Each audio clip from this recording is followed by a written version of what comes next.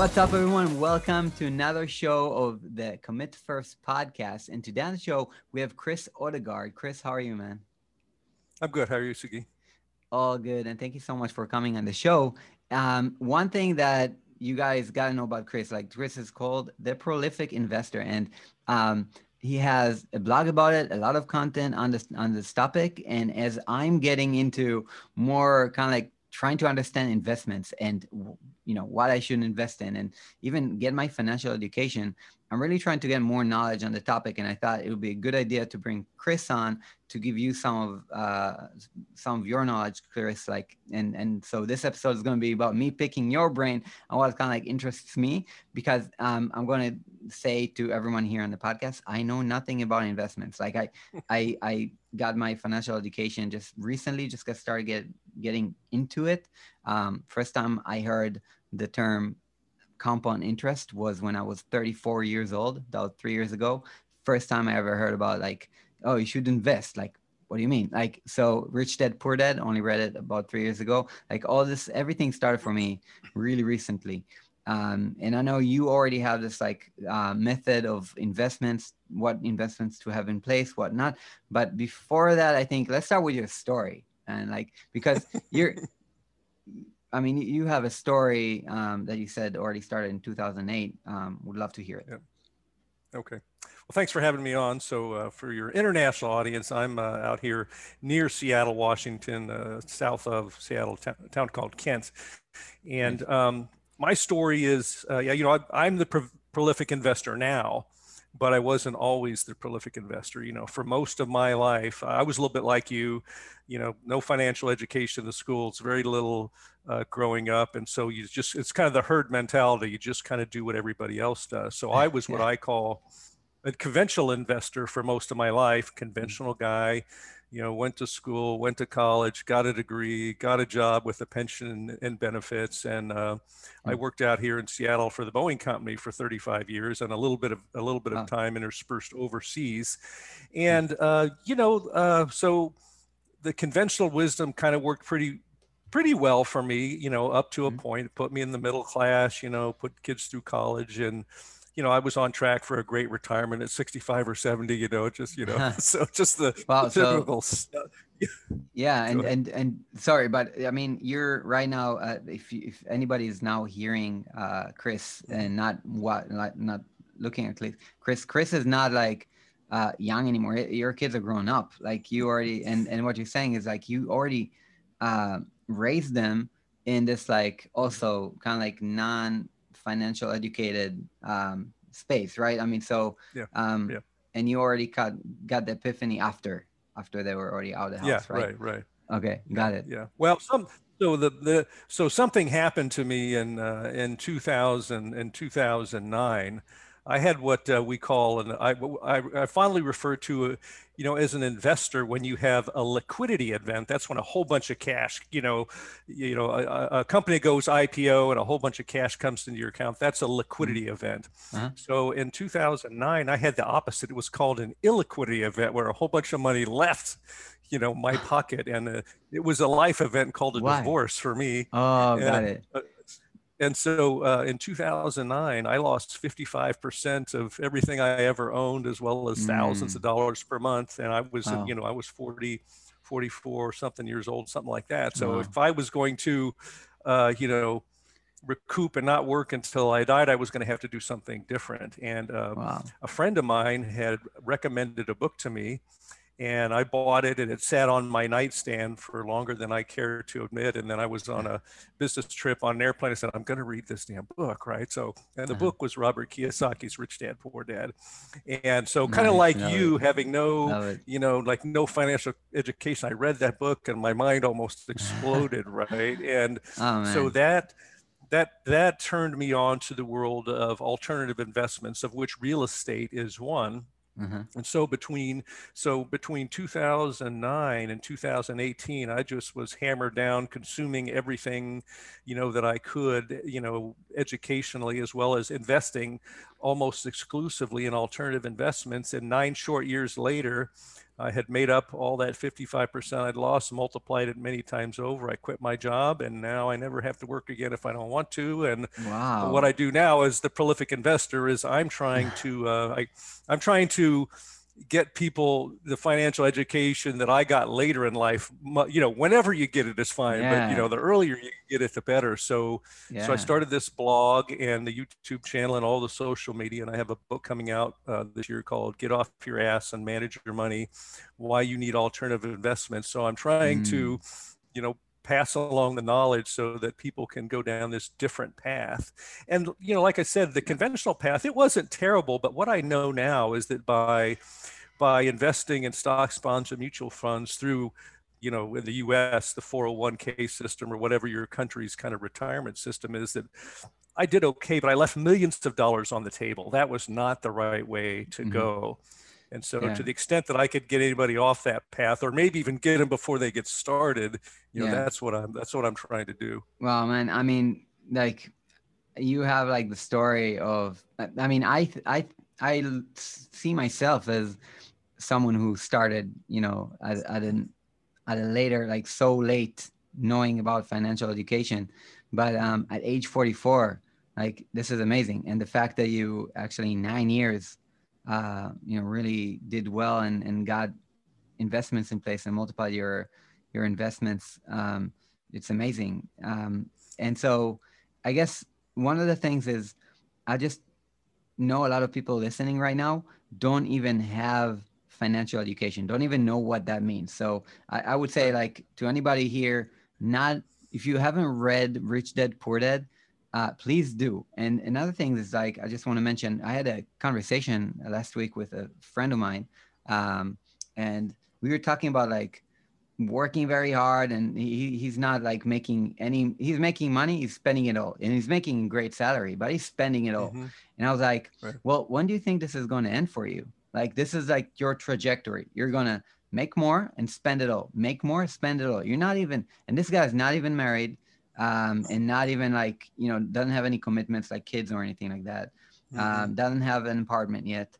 And I'm like, what do you think is going to happen in your life? Like, you're going to work until Yeah. you're old and you're going to be freaking poor. Like, and Yeah. people don't get this. Also going into, we can talk about obviously like where countries are headed, and the US is how much trillions in debt right now? 24 Yeah. trillion or Many trillions. Yeah. yeah. And so like inflation is obviously happening. And someone's going to have to pay for all the money that was printed during COVID. Like everything's going to go in a very kind of not good way for anyone who doesn't have financial education. So that's why I Yeah. think like this is so important to talk about it, and to have this as, I'm investing a lot right now in this, because I never had it growing up, and Mm-hmm. past 3 years I've invested in learning more, and now I'm actually investing in investing, like actually like really starting to Mm-hmm. invest and to create a portfolio of some sort. So yeah, I would love to continue, Chris. Yeah. So we should probably, I created something when people ask me, so Chris, what are you trying to do with this blog? What's your mission? And so I started saying, well, I'm trying to grab these people that are stuck down here in conventional investments and, rise them up into the world of alternatives. And Mhm. what came to my mind was Maslow's hierarchy of needs, where you Love it. have the physiological needs Yeah. on the bottom level and self-actualization at the top and everything else in between. So I created this visual called the hierarchy of investors. And I don't know if you Yeah. do a Yeah. Yeah. screen share, Sure. can put that Uh, up. I'll do But that screen share. that's kind of the way, Um, the easiest way to talk about this. I'm gonna for a second just open Maslow's hierarchy of needs, just to have people Yeah. understand what this is. All right. So Mm-hmm. Sure. let's open the image in a new tab for a second. And here we go. So this is what we're looking at right now is Maslow's hierarchy of needs. Maslow's hierarchy of needs basically says a human has some basic needs, in which on top they can stack more needs once they get those done. So you can have the top ones only if you have the ones below them. So first one is physiological needs such as food, warmth, rest, roof over your head. Safe. Then after that, you need safety. You need to know that this roof is not going away. The food is not going away. Like safety needs. Most people are clinging to financial, safety, obviously. Then after that, once you get that done, established, you have your belongingness and love needs, your relationships, basically. After that, you have self-esteem. And after that, you can only then build self-actualization or self-fulfillment in life. So this is like Maslow's hierarchy of needs. Cool. And so going now to your pyramid right here. Yep. And you can talk about that. Yep. So this is the hierarchy of investors. And if you look down there in the lower right corner, in the shadow of the pyramid are conventional investments. So conventional investments are pretty much everything that's publicly traded. So on the stock market. So stocks, bonds, mutual funds, ETFs. It also includes cash and savings account. So those are conventional investments. Everything else that's on the pyramid, those are called alternative investments. So it's funny, if you go to a financial planner, and typically what most financial planners are doing, they say, I'm going to build you a diversified portfolio. Well, when they build you a diversified portfolio, it's only in conventional investments. You're only in this much of the overall investing space there is. So you're not diversified at all. Yeah. And we all get, there's a lot of money to be made by these brokerage firms, taking a little tiny fee off of all of our money, and the returns down there, their shadow, are very small. So once you get on the pyramid, I've compared the advantages and disadvantages of conventional investments versus alternatives across 13 different categories, and all but one of them is in favor of alternatives. So the alternatives, if we just kind of go through them, and these aren't all of them, these are just some examples. So you have notes. So you go, and what a note is, just a promissory note. So you go to buy a house and you get a mortgage. Well, that's a note. Well, a bank could own that mortgage, or an investor like me could own that. And then there's every type of real estate: residential, commercial, shopping malls, self-storage. So precious metals, gold, silver, cryptocurrency might even, when I look on the internet, there's even kind of a debate about whether cryptocurrency is its own asset class. And then you have business equipment, like, heavy earth equipment, believe it or not, ATM machines. And then private lending, you've got somebody who has a business and they want to start a business. You've got some excess cash sitting around. So you enter into an agreement and you loan that person some money on some certain terms. Energy, oil, gas, that type of stuff. And there's some more real estate. And then remember I said that the conventional investments were all publicly traded. So private shares of small businesses, that's an alternative investment. And then there's a really good investment in cash value life insurance, and that's actually a whole nother topic to itself. I actually just created a visual over the last couple of days about that. And then being a syndicator or sponsor, where you're actually putting other people's money together to buy a bigger asset, like an apartment building or something like that. So that's an alternative asset. And then over there on the left side, you'll see kind of a green stack and an orange stack and a red stack. And these are, the advantages and disadvantages. So maybe at the top, the only disadvantage of alternatives is that they're not liquid. And liquid just means that easily convertible to cash. So if you think about a stock, bond, or a mutual fund or ETF, with a push of a button on your computer screen, you can buy or sell that. In the alternative world, that's not possible. If you own an apartment building, or you've purchased and leased a bunch of earth moving equipment to somebody else, you can't instantly turn that to cash. So that's really the only disadvantage. And then if you look at all the advantages of moving up the pyramid, the very first one, not coincidentally, is financial education. You actually need to be smarter to do this kind of stuff.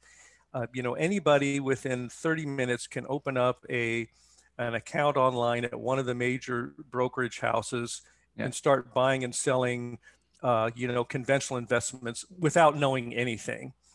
If you want to go and buy some investment real estate and get a loan, you're going to have some knowledge, because the bank is not going to loan you any money if you don't know what you're doing, right? Because they're protecting their investment as well. So you have to have financial education.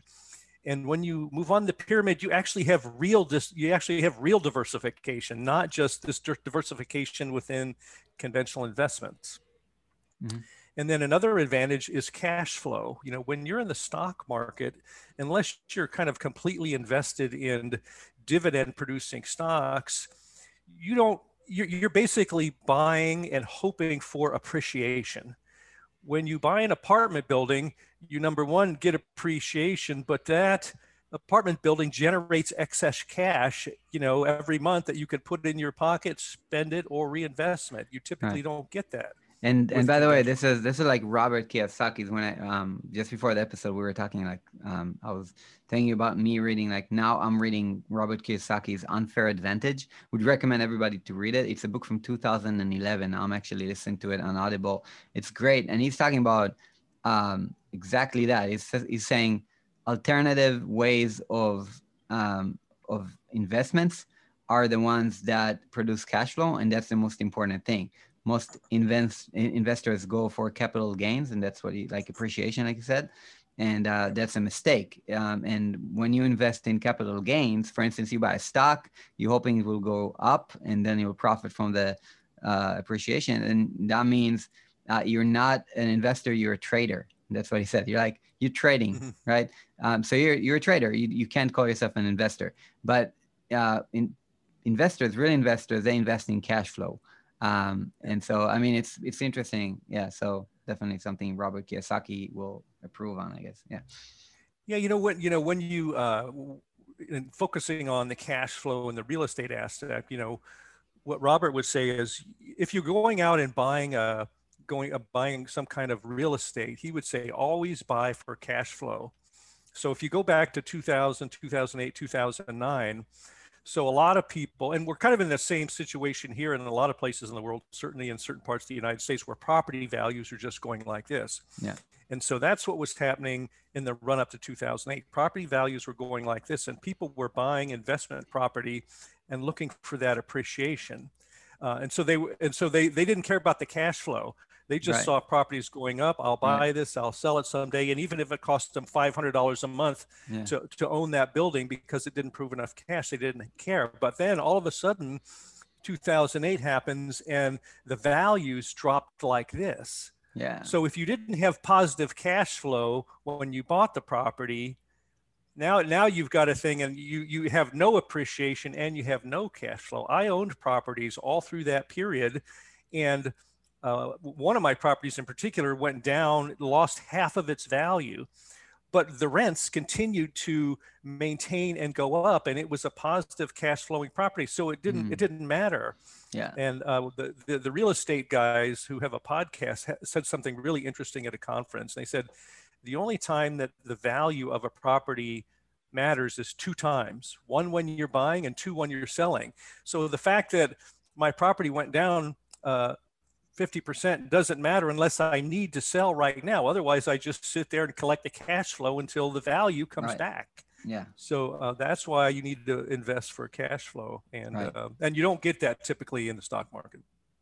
Yeah. And that's, again, you're getting dividend paying stocks, or of companies. Right. Yeah. But but anyways, I guess a lot of people don't even know what we're talking about in terms of, but I think it's just important to say, everybody here listening, listen, when you're working right now, right? If you're a creative like me, then most creatives like me are working actually in companies. They can be even design managers. They can actually earn a lot of money.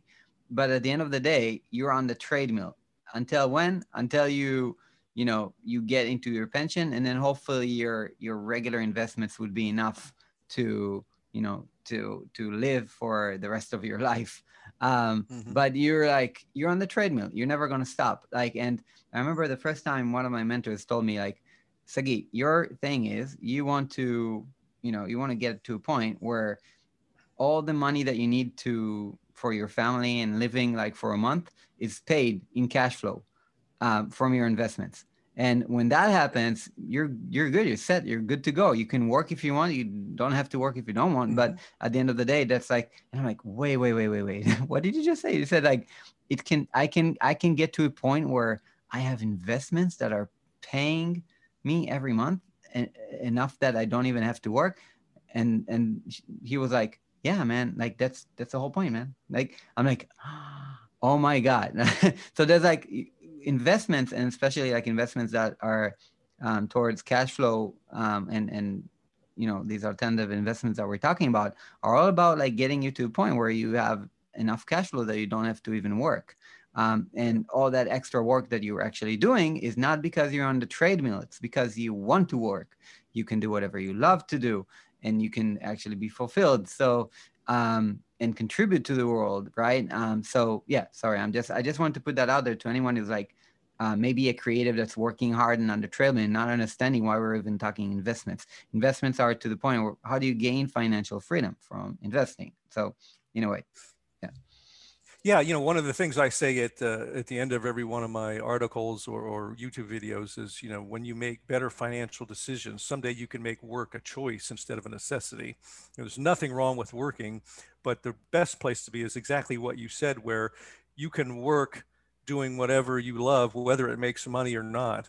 And so that's the place. And, you know, typically it takes a lifetime, you know, to kind of get there, but you can get there much faster with conventional and with alternatives than conventionals. I did it in less than 10 years. And actually my last blog was a guy who's going to retire. He works here in the US, and he's going to retire or have the option to retire at 43 years old.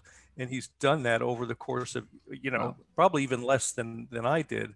Yeah. But it's, you know, you kind of, I heard somebody say you need to have 3 hobbies: one that makes you, one that exercises your creativity, one that keeps you physically fit, and one that makes you money, right? And yeah, so we, you know, even though, you know, typically we all go to a job every day to make money, you really have to take a portion of that. You know, you're just trading your time for money, and someday you're going to not want to do that anymore. You're going to be too old. So you need to spend some portion of your time figuring out how it is that you're going to create enough passive income so that you only have to work if you want to.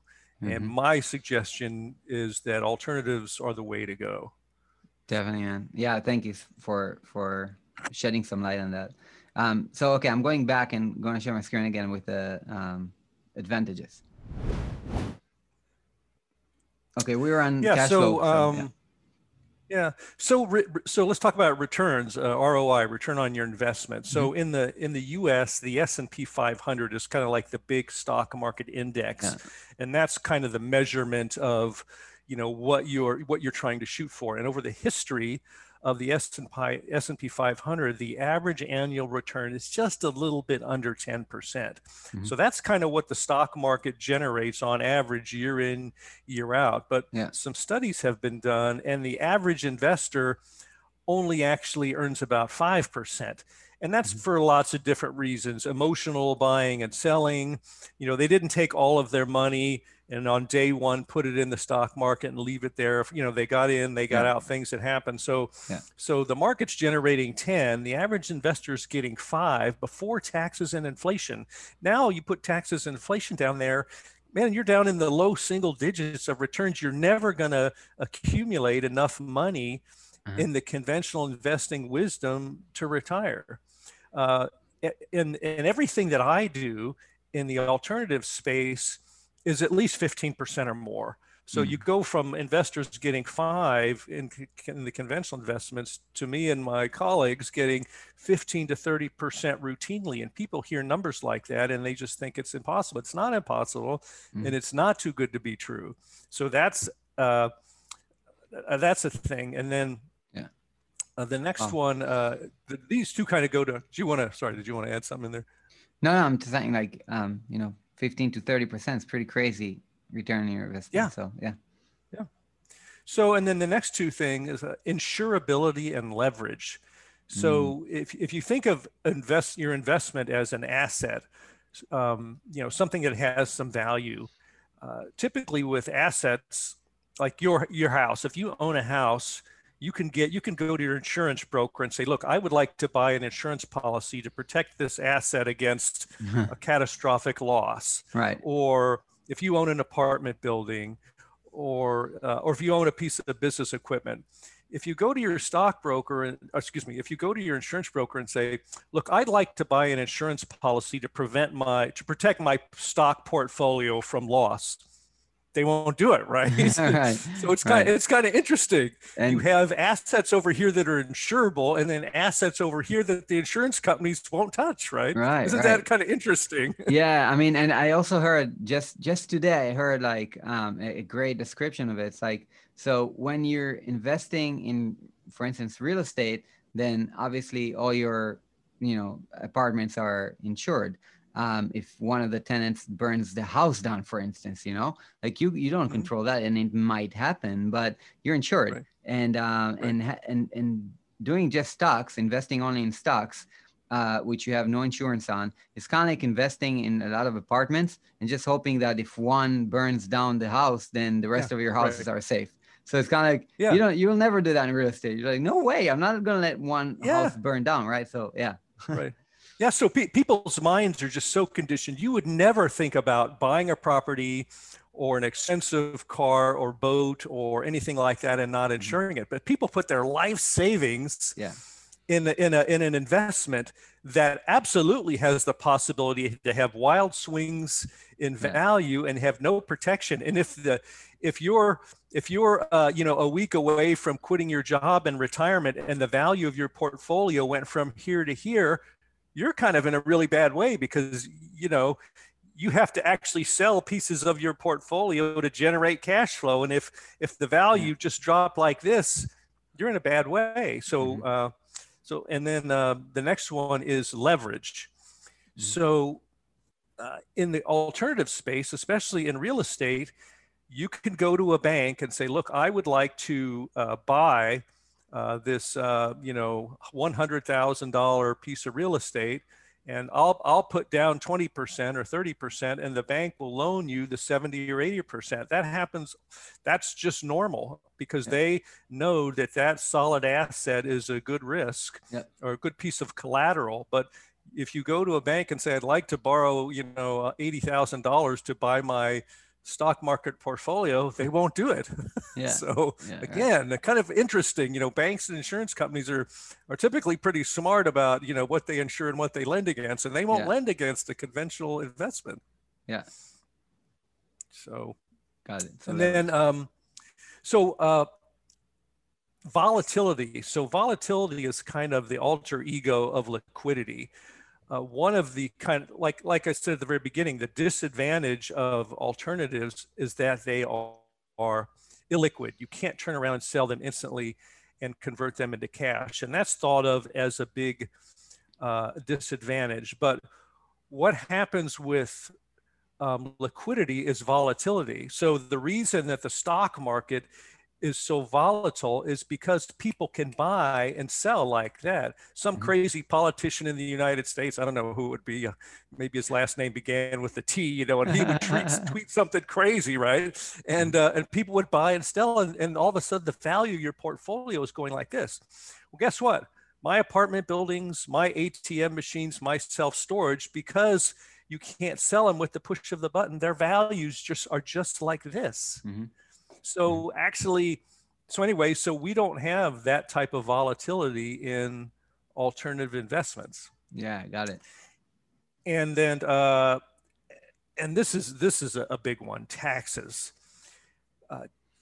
In the U.S. for sure, and I'm sure in the other places in the world it might even be worse. Taxes are our biggest expense. Most people spend about half of their income. When you add, state, local sales taxes and fees, spend about half of their income on taxes. And with conventional investments, you don't have a lot of control over that. With alternatives, you do. There's there was a news story because in one particular tax year, former President Trump paid $750 in taxes. Mm-hmm. So one of my blog articles is that Trump was an underachiever because in 2019 I paid zero taxes. I paid zero taxes legally and ethically.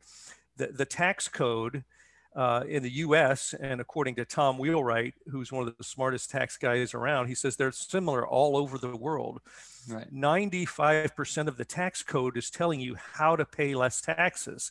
The government gives incentives for those people that do things that they want it to do. The government wants, and I'm going to speak about the U.S. here just for a minute because I can speak about that because I know about it. You know, the government wants the U.S. to be energy independent. So if you're out doing something that produces or discovers natural resources, oil, gas, whatever, you'll get a tax break.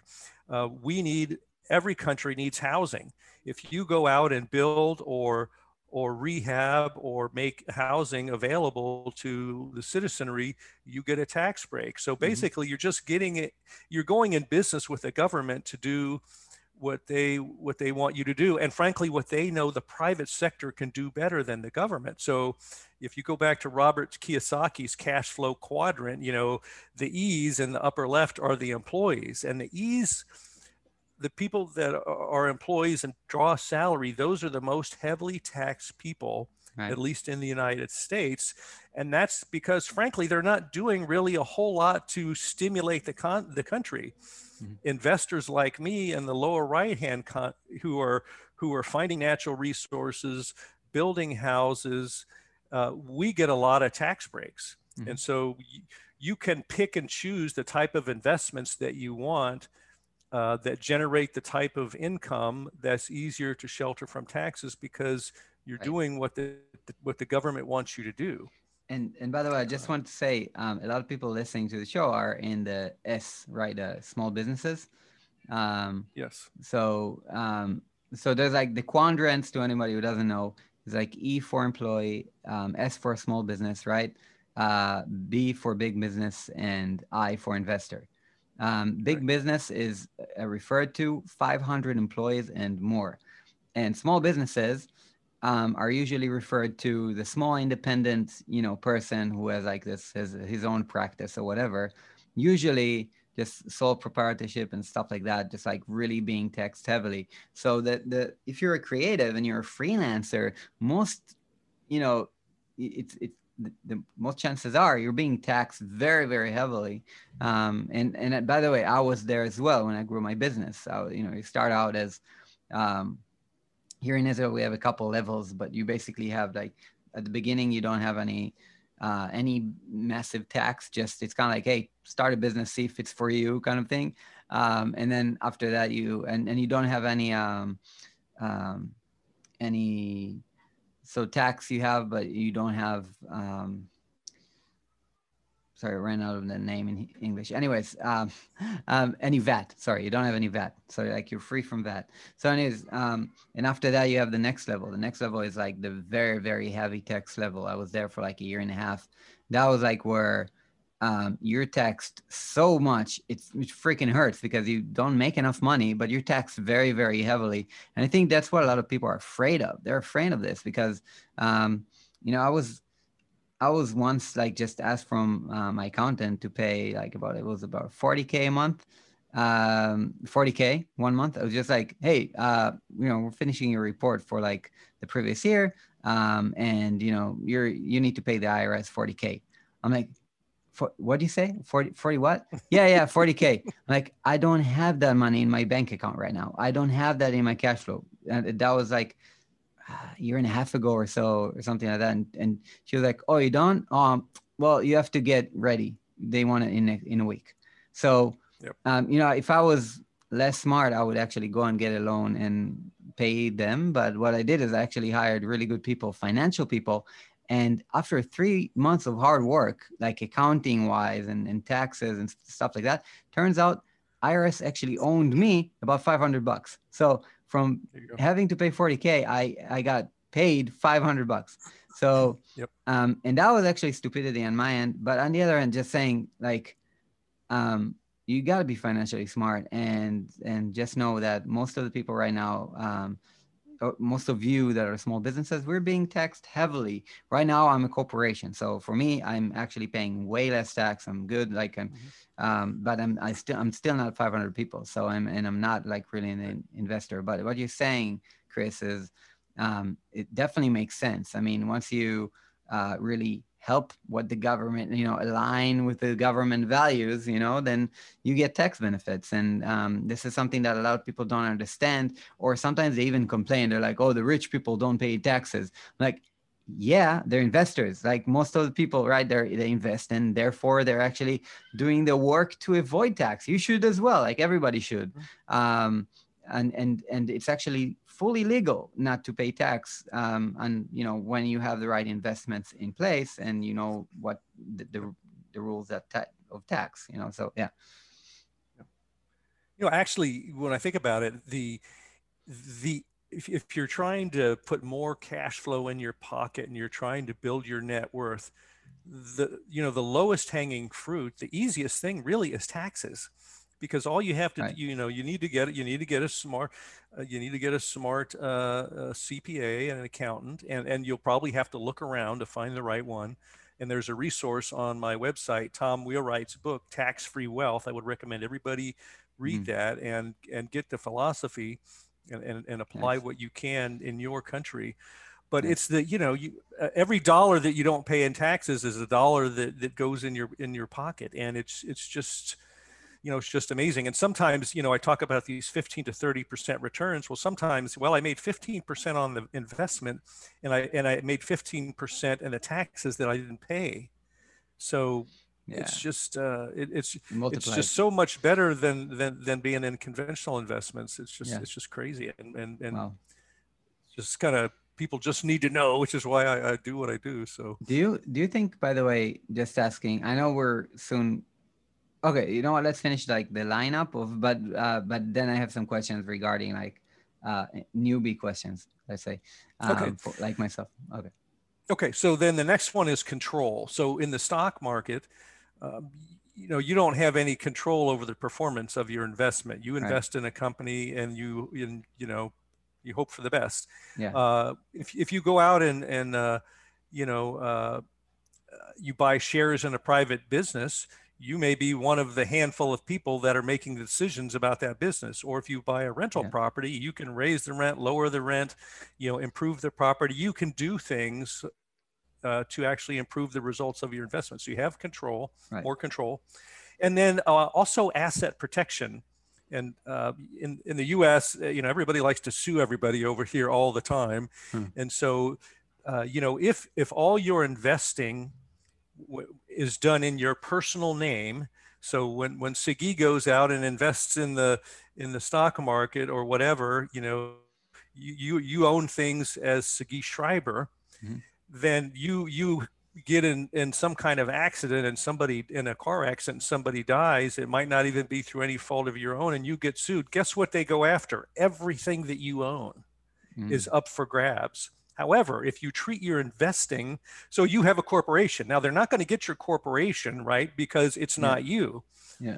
Well, you need to do the same thing with your investments. You have a business structure. So you don't buy whatever your investments are, you don't own them as Sagi Schreiber. You own them as Sagi Schreiber's investment holding company, XYZ. Now that auto accident happens, and they can't get your corporation for your creative business, and they also can't get your investments because they're not owned by you, they're owned by a company. So that gives you asset protection as well as a whole bunch of tax benefits. And so, and in my case, investing is my business, right? Yeah. So that's and then there's two neutral items. So conventional investors kind of think that everything that they do is safe and without risk because it's been looked at by the regulators in the United States, the Securities Exchange Commission, and it's made it onto a stock market, and everybody has. So they assume that that's safe. Well, the fraud happens there as well. So there's alternative investments aren't necessarily risky by their nature. So there's risk everywhere. And then in the US at least, some investments are limited to accredited investors, which means people that a single Right. person of 200,000 a year more of income and a married couple of 300 or net worth of $1 million. I think the interesting thing is if you're outside the United States and you invest in a deal inside the United States, those rules don't apply to you. But anyway, there's some limitation. There's some Yeah. limitations there, but Yeah. there are plenty of investments that are open to non-accredited investors. So that's kind of the whole stack there of the Nice. advantages and Nice. disadvantages. So. One quick question about asset protection for just a second. And one thing that occurred to my mind is like I was, so anyways, I was recently sued by Troll. Right, the first time I'm sharing this slide, but I was recently sued by Troll. I have Israel's largest design blog. I have a weekly newsletter, and some troll sued me for spam, which I did not never like. I never bought any email lists. I never illegally emailed anyone. But it's a troll, right? That's what he does. Anyways, Right. I had to deal with him. It's okay, like I'm past that. But didn't even pay him, like even just really had to pay him just a very, very small part, and that's also just because I didn't want to take the time to go through a lot of things in court. But at the end of the day, it's like asset protection. He sued my company, not me.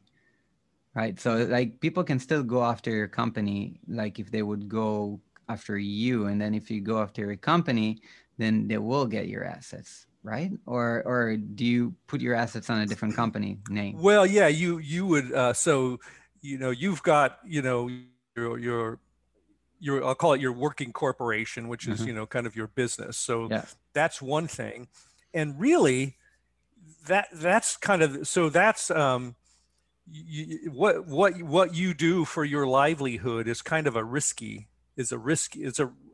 asset. So you're interacting with the public, and so you're more likely to get sued there than any place else, right? So you would have, that would be one entity. So, and you could certainly be sued there. So let's say you went out and you purchased some real estate. You would put that real estate in a completely different structure, right? Right. Because you wouldn't want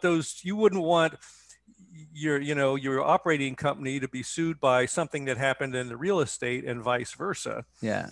And and you also would have, and this gets this can get so kind of complicated that it turns people off, but it's just I mean, we all work hard to generate the income and the wealth that we have, and you need to take steps to protect that. You don't want to work your whole life and have everything just disappear because you didn't take the right steps to protect it. But yes, I mean, you have, I have 5 different companies, and so that the right things are properly put in different areas, and these are for the most part just different investments. Got it. Yeah. So it's basically like diversifying also your corporate structure, not only your investments. Right. Yes. Yeah. I mean, it's a smart thing. Yeah. Okay, cool. So, great. All right. So first question. All right. First newbie question. What is like, and I'm going to stop sharing the screen for a second here. So we can see also. Okay, cool. So, I am new to investing. And right now, the first plan I had in place is to invest in stocks. My business currently is at a point where I can invest.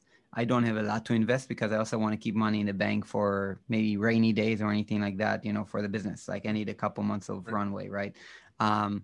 But I know that now I can invest and also I'll have every monthly, like a monthly, sum to invest as well, which is great.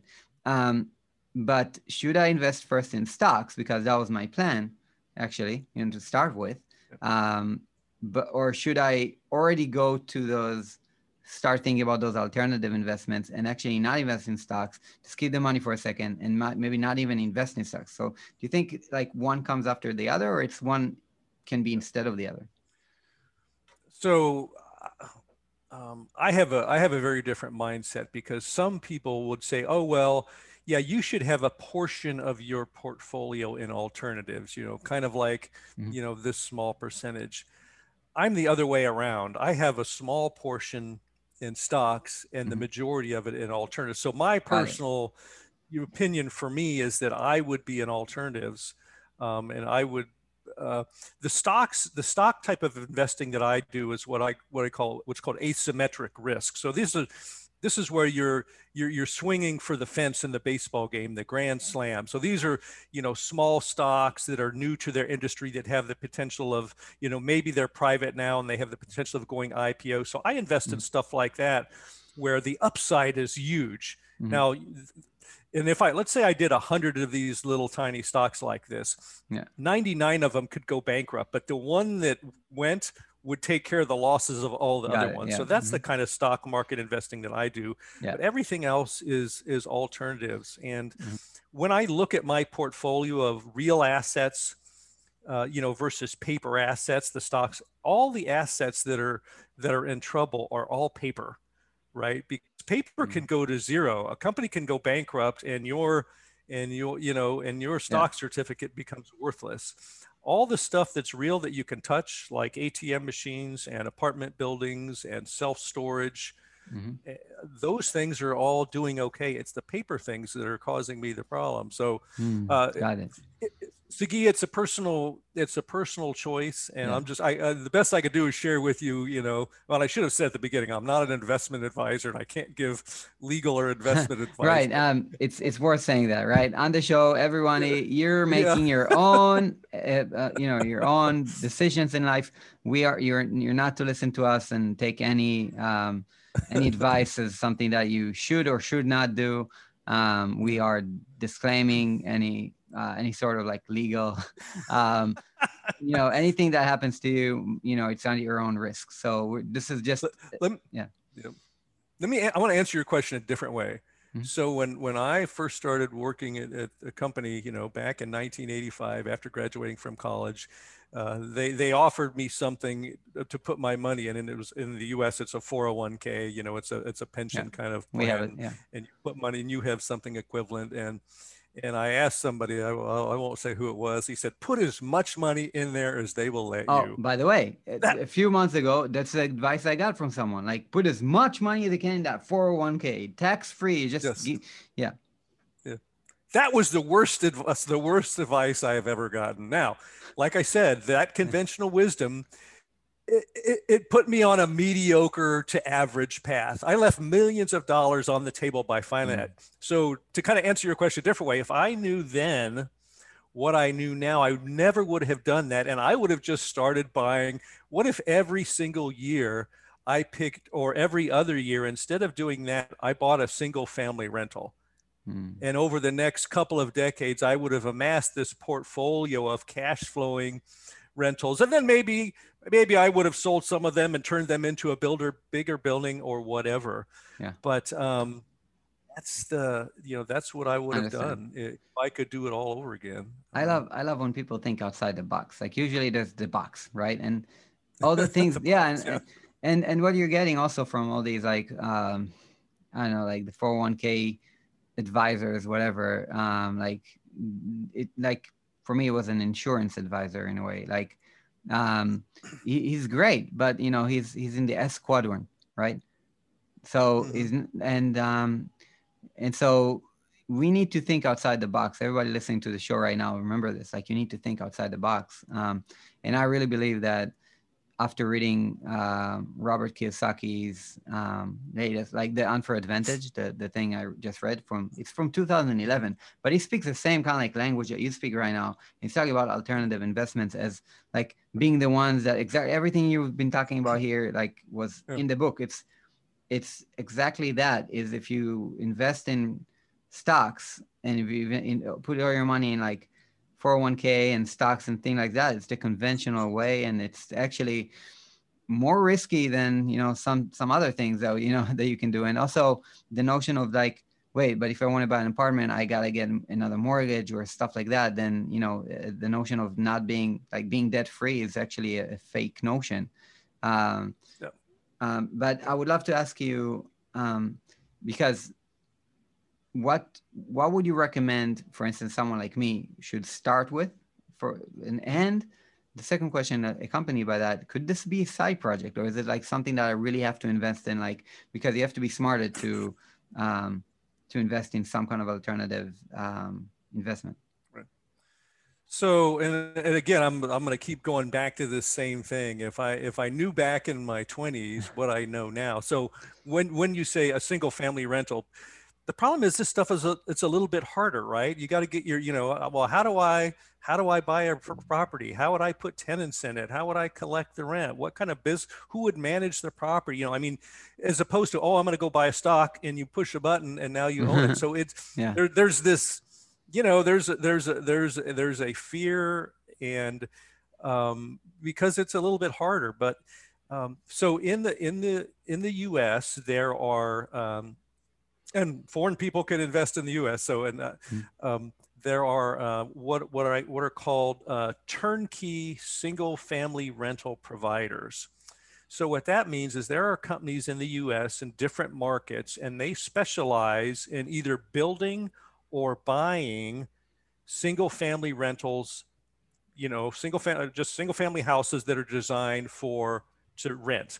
Yeah. And not also they will build or buy these houses, and if they bought them, they will fix them up, and they will go out and find a tenant and install a paying tenant in that house. And then they also have a property management company, and they manage it. Right. And then Sagi just comes along with his cash or his bank loan, and he says, I want to own that property that is already what we call a loaded rental, fully performing. It's already got a tenant in it, and they're managing it.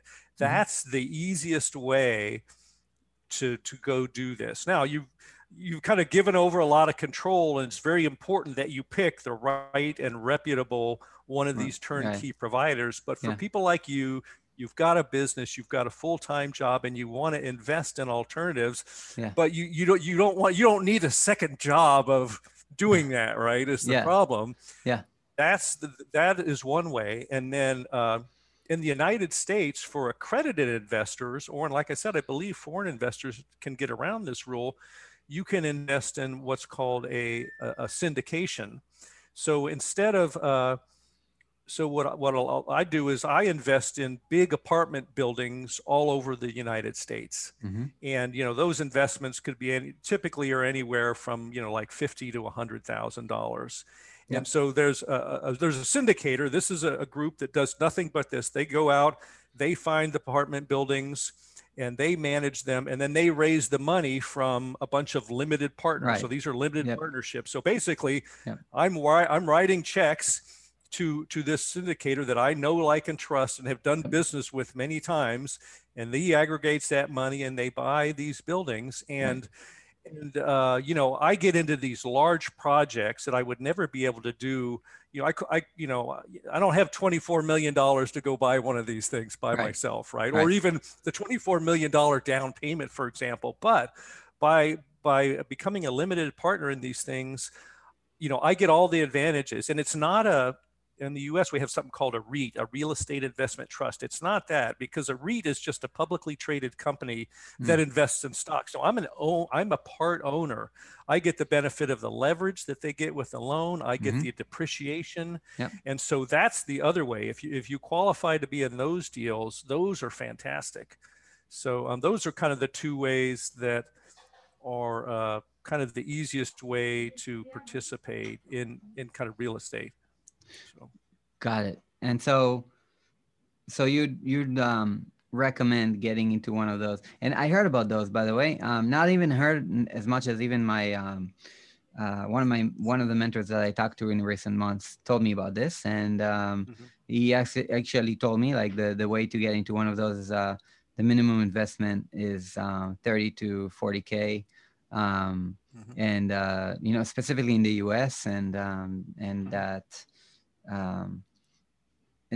it's possible. And the thing that I'm kind of also wondering about is, like, okay, let's say I get into one of those kind of investments, and what's the, and by the way, to anybody who's saying right now, I don't have the cash flow for this, Sagi, like, Chris, what are you guys talking about? Like, I can't invest. Like, I have some money to buy some stocks. Maybe I'm putting everything into my pension, but like, I'm not, even if I don't have like 30, 40K, even 50K to put on an investment in real estate. Here's my answer to that. Stop putting money in the pension and stop putting money in stocks, bonds, and mutual funds. Put that money aside, or get together with 3 or 4 other people and form a tiny investment company and come up with the money to, it can be done. I mean, the investment is so much better. Don't waste any more of your money in the pension fund or in the 401k or the stock bond. You can get there, you can.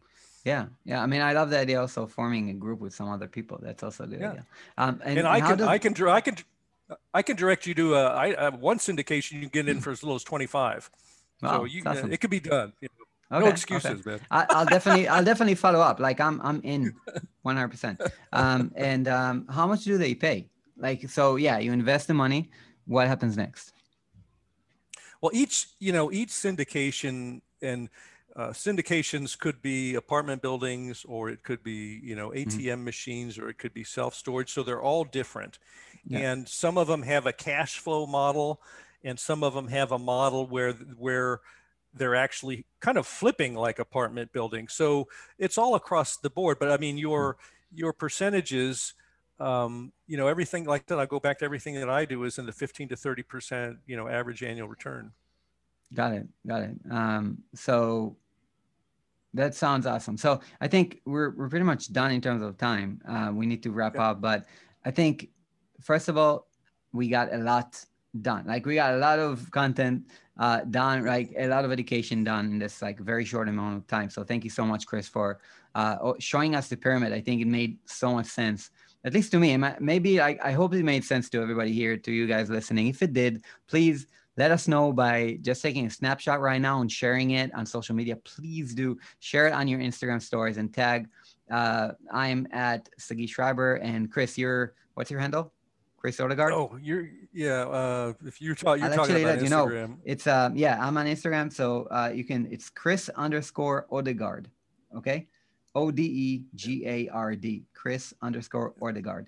And you can definitely just tag us, and you can also tag commit.first.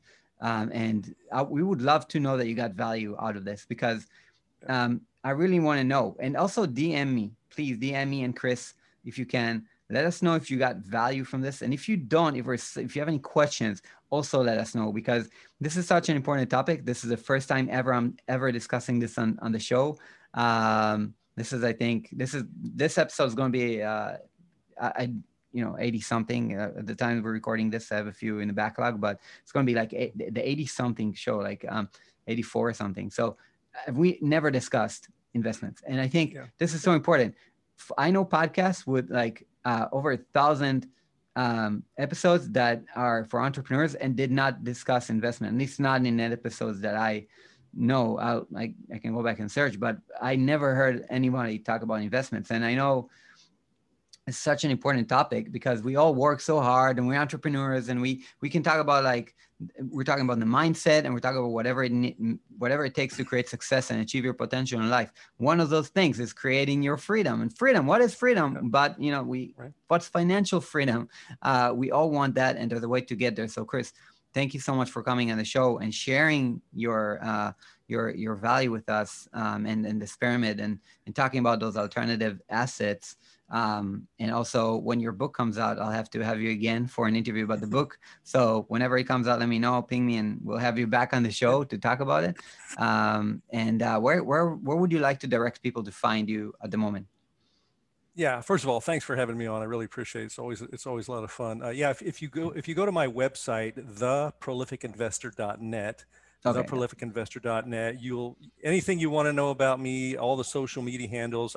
My resources page has books and podcasts I recommend. I put there some of my past and current investments. And there's 3 things that you could do on the website. There's a conventional wisdom quiz. So you take this 10-question quiz and see how you do with the answers, and it'll give you explanations why you got some things wrong that you probably thought you were answering right. And number 2, there's a coffee cup on there, and you could schedule a free virtual coffee with me if you want to talk about investments or alternatives. And then the third thing is I also have an alternative investment mentoring program that I recently launched. So, when I look back over what I did, over that 9 or 10 year period, now I can draw the line and say, this is the straight path that I would have taken, instead of the zigzag path. So if anybody wants to work with me on a personal basis, that's available too. So anyway, there's lots of stuff there, lots of articles. Go check it out, theprolificinvestor.net. Love it, Chris. And if anybody sees anything that, like you were talking about the pyramid, like if you see something, if you only had this one thing on there, if there's something that wasn't clear or if it could be improved, just let me know. So. Awesome. Thank you so much. I have actually one last question about the pyramid. Because it's a pyramid and it's in specific structure, does the pyramid order make sense? Like, does one have to go before the other? Yeah, I thought about that because when you were talking about Maslow's hierarchy, so the difference is that you don't have to start at the bottom. You can start anywhere on there. The order, got it. The order on the pyramid is more kind of what my journey was like, and in some cases, like being a syndicator at the top, that's kind of the highest level. Most people don't start there, but you don't, you could start with syndications or single family rentals or precious metals. You don't have to start with notes that are on the bottom. So yeah, the answer to your question is, you can jump in there any place. It's different than Maslow's hierarchy in that regard. Okay. Awesome. So I guess I can ask a lot about other, cryptocurrency and RGG, and I've a few questions about ATMs, but hey, man, I guess if anybody wants to catch you and have their own questions, they can catch you on the website. Again, theprolificinvestor.net, not .com, .net. All right. And you can take the quiz there. You can schedule a free virtual coffee with Chris. Chris, thank you so much for coming on the show, man. And I can't wait to have you back when the book is out and to read the book. So thank you. Awesome. That'd be great. Thanks, Ziggy. Take care.